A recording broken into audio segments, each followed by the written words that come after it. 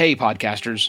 Before I get to the episode, I want to take a moment to address the June 24th Supreme Court decision to overturn Roe v. Wade. This decision stripped away the legal right to have a safe and legal abortion. Restricting access to comprehensive reproductive care, including abortion, threatens the health and independence of all Americans. This decision could also lead to the loss of other rights. To learn more about what you can do to help, go to choice.crd.co. That's choice.crd.co. And I encourage you to speak up on your podcast as well. Take care and spread the word.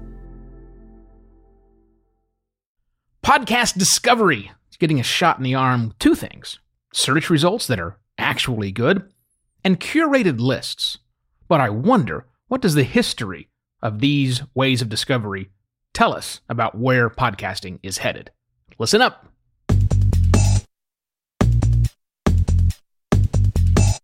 Hello and welcome to another Podcast Pontifications with me, Evo Terra. I'm going to take a break from punching up at Apple, hi Steve, and talk instead about the future changes that are coming to the industry. You may have missed the news, but search is about to work. Seriously, search in-app is about to work. We just heard from Apple. I talked about it, I think, on the last couple of programs. They're going to be churning through the actual contents of audio files so that Apple can serve up relevant episodic information, episodes about podcasts based on the contents actually have the audio and not just the way the content was described with the title tag. We know that Google's already done this. Well, sort of. Google is doing this. Google is also translating content behind the scenes. They've said this for a while. And are now serving up playable podcast episodes in their SERPs, search engine results pages.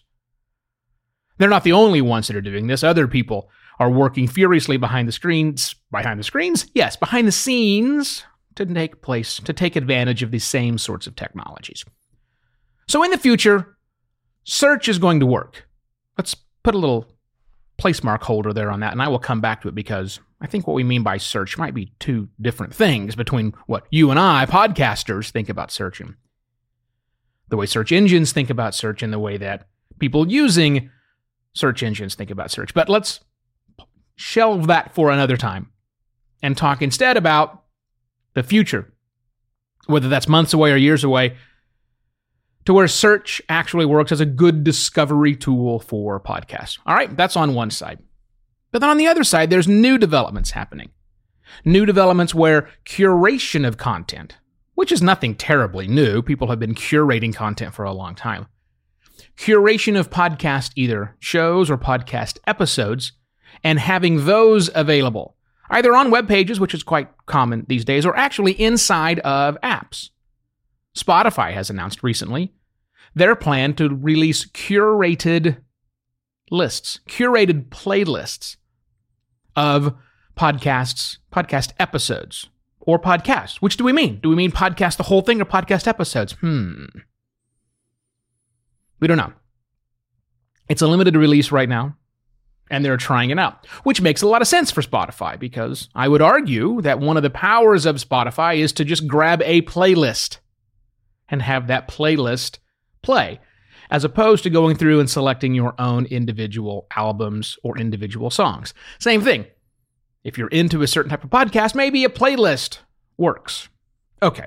Again, I want to shelf for another conversation. What do we really mean by that?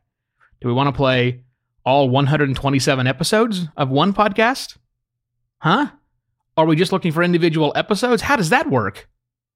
So there's some question marks right there. But I want to shelve both of those conversations and want to look at this from the perspective of the dominant models here of having a curated list or having search engine results that display the right kind of content.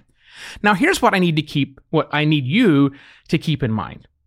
Let's get out of podcasting for a moment and talk about the larger digital marketing. Yeah, I already lost half my audience. We're going to talk about the larger digital audience, the larger digital marketing world out there. And that's dominated by a couple of things when it comes to discovery.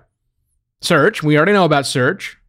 If you're a digital marketer and you don't know about search, you're not a digital marketer. Digital marketers employ search as part of their strategy, probably the lion's share of the time, right? Because a lot of activity takes place on a search engine.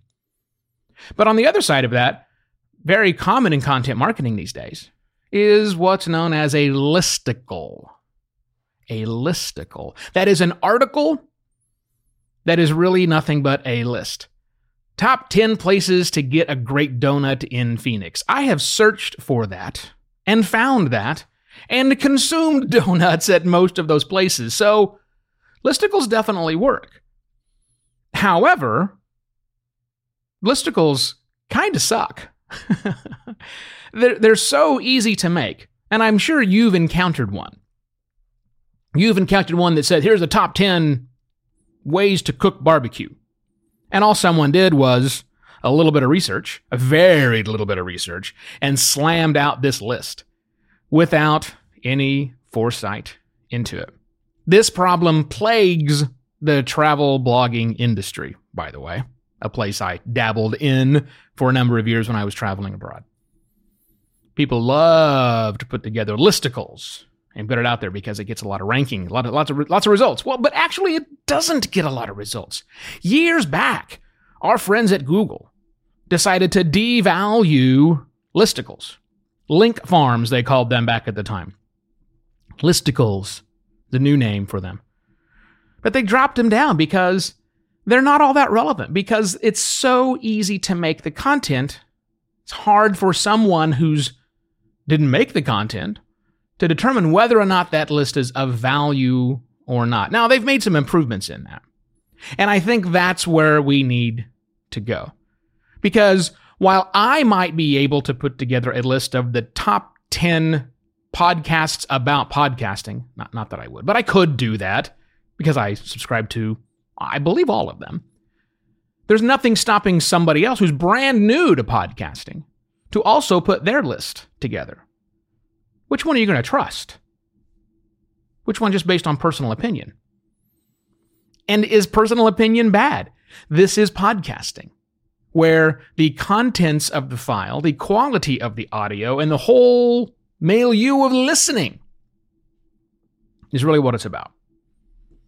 So I wonder, is this really just listicles versus search? Is search good at surfacing this kind of information? I mean, seriously, if I want a donut in Phoenix, do I just search for a donut in Phoenix? I get one result. I want a list of results. When you're looking for a podcast, however, when you're looking for something to listen to, do you want a list of things to choose from, or do you just want one thing? And wait a minute. When you're searching for something, are you specifically searching for a podcast? Is that the best result? I mean, Google doesn't know what you want. You don't know what you want when you come.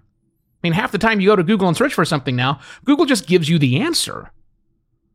Sometimes it's the best list. Sometimes, well, always it's about your intent behind that. So as much as I applaud and am interested to see what happens when these new curated lists show up, and again, we've had curated lists before. I'll put a link in the show notes that James Cridlin has put together of all of the podcast newsletters, many of which are there to curate content, to give you a list of new and interesting shows you might want to listen to. So we have that now. I'm curious what happens when we put that inside of an app. And I'm more curious what happens when we figure out a way, when they figure out a way to rate and rank the quality of these curated lists. I guess you could do it based on popularity. How many people follow that list and actually listen to the content through that list. It's an interesting play in this world of podcast discovery.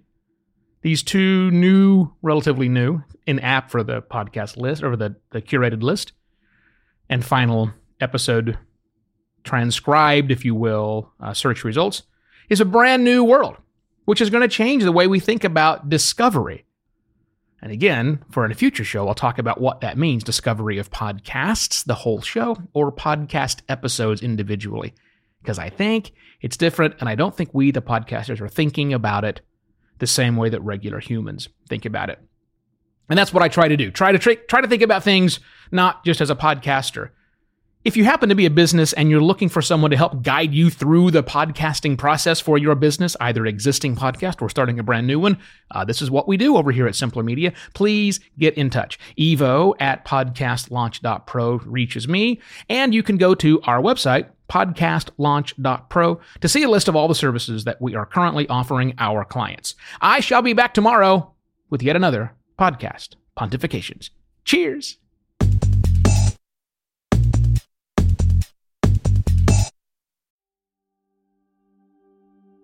While Americans overwhelmingly support the right of an individual to make their own decisions about abortion, unfortunately, that right is no longer protected everywhere in the U.S. The Supreme Court overturned Roe v. Wade on June 24th. Abortion is a basic healthcare need for the millions of people who can become pregnant. Everyone should have the freedom to decide what's best for themselves and their families, including when it comes to ending a pregnancy. This decision has dire consequences for individual health and safety and could have harsh repercussions for other landmark decisions. Restricting access to comprehensive reproductive care, including abortion, threatens the health and independence of all Americans. Even if you live in a state where abortion rights are upheld, access to safe medical procedures shouldn't be determined by location, and it shouldn't be the privilege of a small few. You can help by donating to local abortion funds. To find out where to donate for each state, visit donationsforabortion.com. That's donations, the number 4, abortion.com. If you or someone you know needs help, or if you want to get more involved, here are 5 resources. 1. Shout Your Abortion is a campaign to normalize abortion. 2.